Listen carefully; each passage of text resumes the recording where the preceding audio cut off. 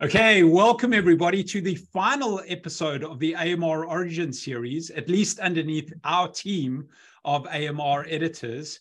We launched the series about 2.5 years ago, just over 2 years ago, as part of one of the initiatives that we would engage in as an AMR editorial team underneath the leadership of Sherry Thatcher, our editor-in-chief.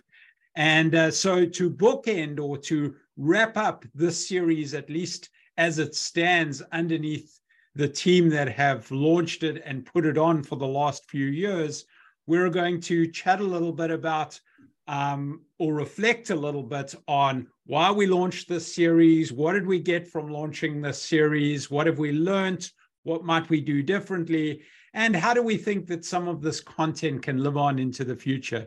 So I'm joined for this final discussion and interview by Sherry, and her and I are going to have a little bit of a discussion about the series and what we can take from it. So Sherry, thank you for being here. Of course, I'm so excited to be here. I can't believe it's been 2.5 years since we launched this. I can't believe it's been 3 years since our term, but I'm really excited to be able to talk and reflect on the Origin series. Awesome.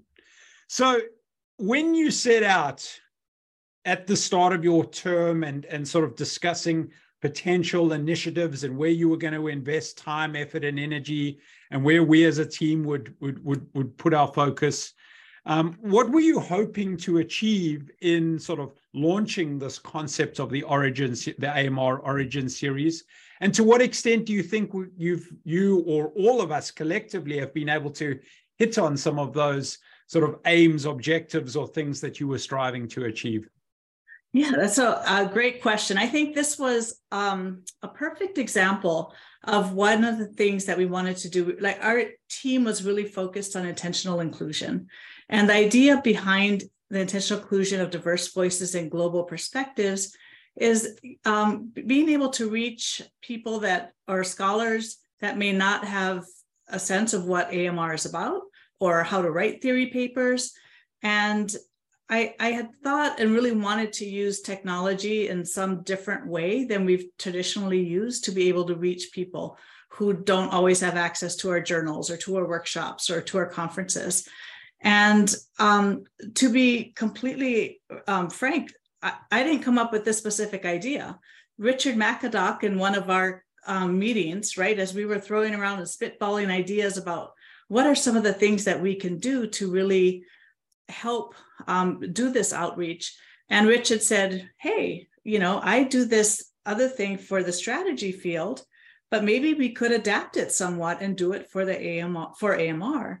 And so with a lot more discussion on our team and with Rich, we decided, this would allow us to be able to interview authors and get them to talk about where their ideas come from.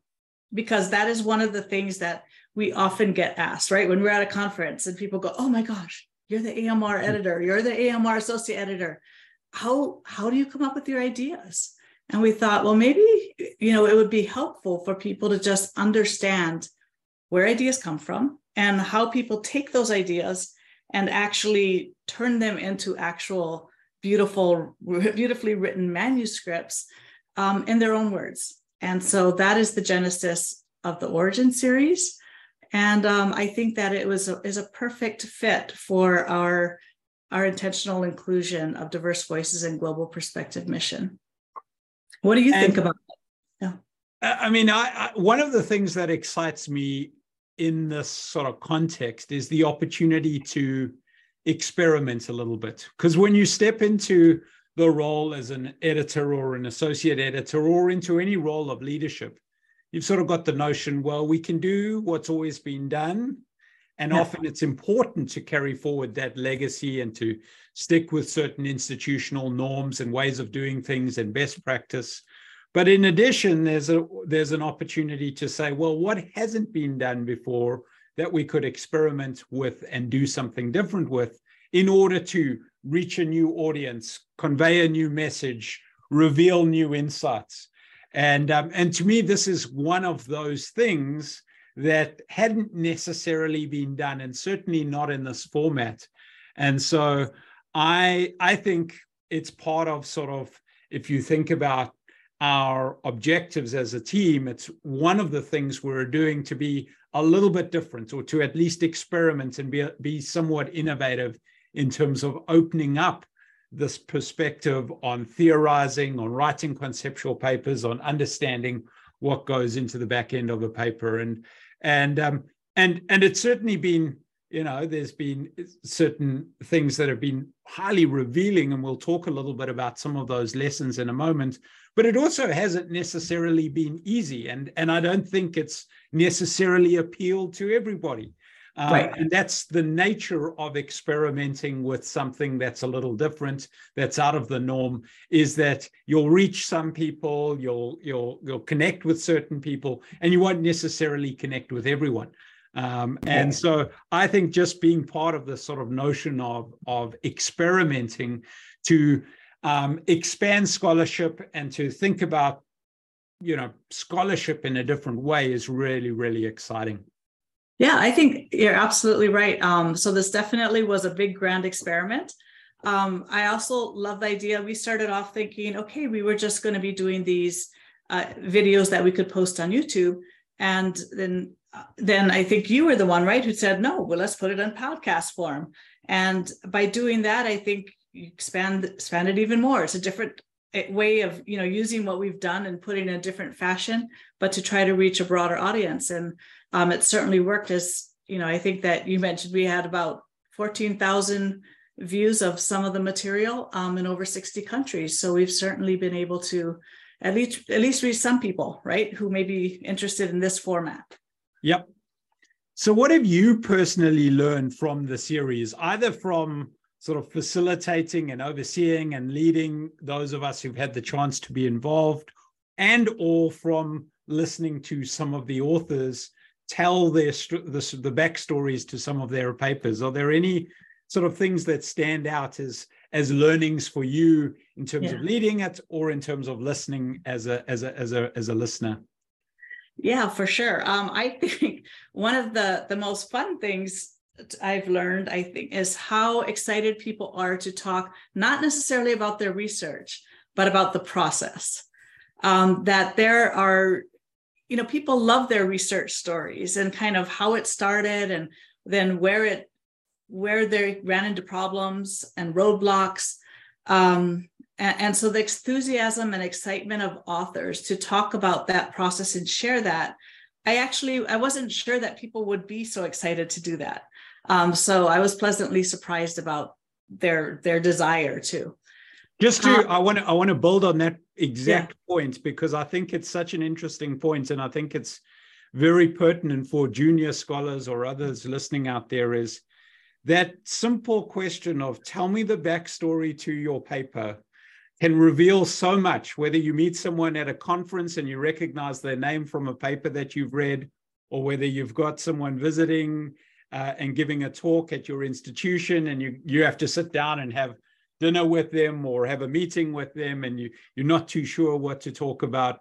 I think both in terms of people having the opportunity to talk about something that's dear and meaningful to them and actually feels like a substantive conversation, but on the other end of that, the person who gets listening to that, the opportunity to learn from that simple question. And so I think it's something that I would love to see more people going around at the Academy of Management conference and using as a conversation sparker and as an opportunity to learn in that kind of setting. So that just builds on the notion that people do love talking about the backstory to their research papers. Right. Which, again, I think it just is so funny, right? Because we always think, oh, people love to talk about their research. But in some ways, there's more excitement about that backstory. And then I just love some of the backstories. I mean, I think some of them were fabulous. I particularly like the one about some authors were talking about teaching an MBA class about network effects, and they didn't have the explanation for why something was happening. They could see that it happened. They could see this phenomena. They said the Economist had written an entire articles about it, but yet they still didn't know how to explain it. And so they needed to write a theory paper to be able to teach better. And so we talk about research informing our class interactions, but sometimes our class interactions can inform our theorizing and our research. Another favorite one of mine is the one about basketball coaches and how, the no strategy is a strategy. And that came about from watching a sport that many people love. And so, theory just comes from everywhere. One story that I enjoyed about not just where it came from, but how it started, how the process started, was being stuck in an immigration line for 3 hours. And they started talking about a research idea. And they said by the time they passed the customs line that they had the whole outline for the paper done. So, use your time wisely, right? You never know when something is going to be an opportunity. Yeah. Yeah, I think one of the other lessons for me was around team formation. And when you do land up discussing with someone something that is a little bit contentious, around which there is some energy and insight from the different individuals involved, but there is no obvious answer, that can often be the genesis of an opportunity for a conceptual paper, when there's some other phenomenon or theoretical puzzle that collectively you can't solve, but you as 2 or 3 individuals come together and recognize that this is something in theory we should be able to speak to, but we can't.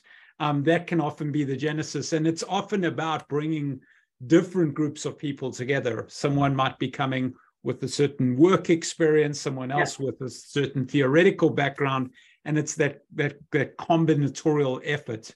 And then I was always intrigued by what keeps that effort going over time. And I think, using figures and diagrams as artifacts to create collective understanding.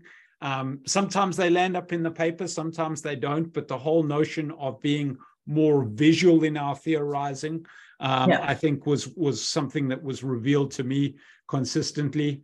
The willingness to take time and be patient.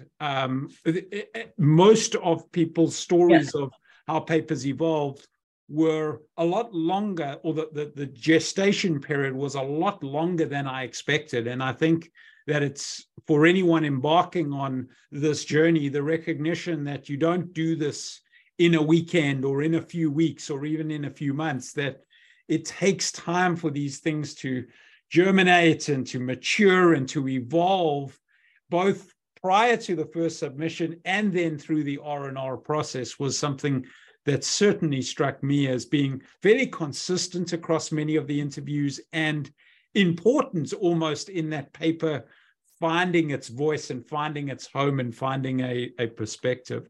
So those are certainly some of the things that struck me.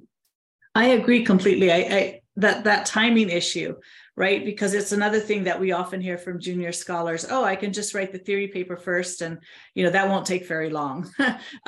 But in fact, you heard consistently from all of the authors how long the process takes, and sometimes it's a couple of failed papers that are then put together or revived after a certain amount of time that end up getting published. So it's not always that the first attempt goes somewhere. Sometimes you just need to, it just needs to marinate in the back of your mind for quite a while before it actually gets somewhere and gets to fruition.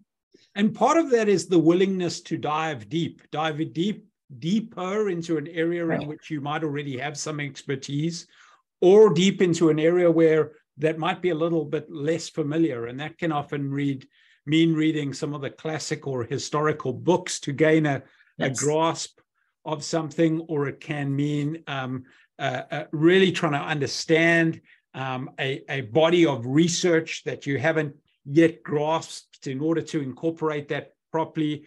It can mean in the most recent episode that we just released, it can mean going out and as a doctoral student taking additional coursework that you wouldn't have otherwise taken in order to get to grips with something. So I think you've got to be willing as an author to take your time, be patient, and go deep on certain things in order to get to the perspective and in order to create breakthroughs in understanding, so that you've got something novel and interesting to say.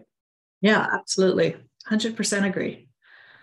Would you do anything differently if you were going to reconceptualize this AMR Origins series from both, and it might be conceptually differently, think about sort of a different angle for it, or it might be very pragmatically differently, just basic things? Or do you think you would sort of follow a similar recipe if you were going back 2.5 years and relaunching it? Yeah, I mean, I think I can't imagine at the time that we launched this that we would have done anything that different than what we did. I, of course, was not the one doing all the interviews and arranging all that, so you might have some more specific ideas on that. But one thing that I would have loved to have been able to do, and we talked about it briefly, but basically we're told that we weren't able to, is rather, in addition to having these videos on a YouTube channel and a podcast channel, but to embed them in the paper somehow, so that a person, as they're reading the paper, can either before, after, during, whatever, actually listen to some of that backstory. It may actually make the paper jump to life a little bit more. So, AOM is changing and revising things all the time, and possibly in the future, there may be an opportunity to do something like this, but I think that would be a nice addition. How about you? What do you think? What would you change? So there are, I was actually a little concerned about the notion of people telling their backstory to their papers when we first launched this, on the notion that that, to be honest, I didn't think people would embrace it or tell the full story, or they would, and I was surprised that they were. And so I think if you had asked me at the outset, I might have said, well, we could have a different focus to this, but I actually grew to really like and love the whole notion of there being a storytelling element to the backstories of papers. Now, I will say that creating a podcast or a set of video interviews is hard work. And one of the things I've come to appreciate is just how hard it is to do a really, really professional job. And there are levels at which you can do this. So for anyone who picks up a podcast and starts listening to The Hidden Brain or How I Built This, or one of those very well-produced podcasts, the team, the effort, the energy that goes into all aspects of that, as someone who was producing these, I've got a new appreciation for just how much work that is. And so I would say we chose to do it fairly simply, fairly low level of editing, no sort of professional involvement, and just make the content available and give people access to the interviewees' thoughts and perspectives and insights without trying to professionalize it too much. Right. And I think that's almost like a conscious choice. Like we're not going to go and spend lots of money and take up all our time trying to produce a podcast. And so I just hope that our listeners can appreciate that that was a choice that we made. Now, if I was continuing to do this and we're going to say, oh, we're going to scale it and we're going to make it, maybe there's an opportunity to professionalize it a little bit more, but I actually don't know how much more we would get out of that. I do. I think that the interviews where we got people to, where we spoke to more than one co-author were, and you saw some of that interaction between co-authors were slightly more engaging, and you got a little bit more from seeing those interactions. So I think if we were doing it again, I'd almost insist that we try and get multiple authors involved if there was more than one author. So that would be something. But overall, I think in terms of getting material out there that's valuable to others, I think, and I hope that others will agree that we did a reasonable job. Well, I think you did a fantastic job. So I would like to publicly thank you on this and say that it was Rich started it and he did a fantastic job. When he was unable to do it any longer, you jumped in and have really taken it to another level. So thank you. Yeah. So how do you hope this content will continue to add value? From our perspective, this will come out right at the end of our official term as the editorial team at AMR, and yet, I suspect don't want people to just stop listening or to never listen to any one of these in the future again, and for them to just die on the vine. So, do you have any thoughts or ideas or perspectives of how it could actually have some kind of longevity to what we've created? Yeah. So when we first started this, I was thinking, okay, the reach is global, right? So that's the value in terms of reaching students or junior scholars or people who don't have access to materials about understanding, theorizing, or what AMR does. And I think that we certainly have achieved that, and that's where we see many people that are looking at our materials. But I also realized that these are great for PhD classes. I've used them in my PhD class. I've talked to many others who have used them in their PhD classes because it does a few things, right? One, it kind of humanizes this research process, which just seems so daunting and scary to new PhD students. Second, it helps them realize that this is a long-term, like writing a theory manuscript is hard, but that ideas can come from anywhere. You don't have to be like the super smartest person in the world to be able to publish in AMR. You can have ideas that come from all sorts of things that you yourself are interested in, that may help you with your theorizing. So I think our goal was to demystify where theory comes from, but I also think that it's helped to humanize and help people understand the process. And so if you're teaching a PhD class, whether it's on theory or not, I think having people listen to the interviews will give them a lot of insight, and having discussions around those insights will be valuable for all involved. So I think that's, to me, the biggest impact place where we can encourage people to integrate some of what we've done with the AMR Origins series.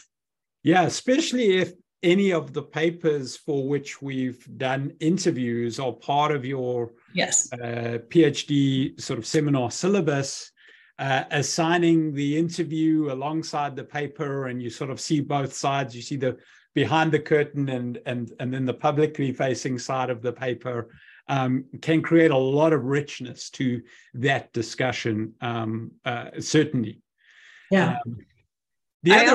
The other area where I would love to see, or where I think we've probably already had a little bit of an impact, but I hope we will continue to have an impact, is just in having experimented with this format and creating this channel and talking about things in this kind of way. AMJ have launched something, the AMJ radio idea, which builds on and extends and does even more exploration in different areas.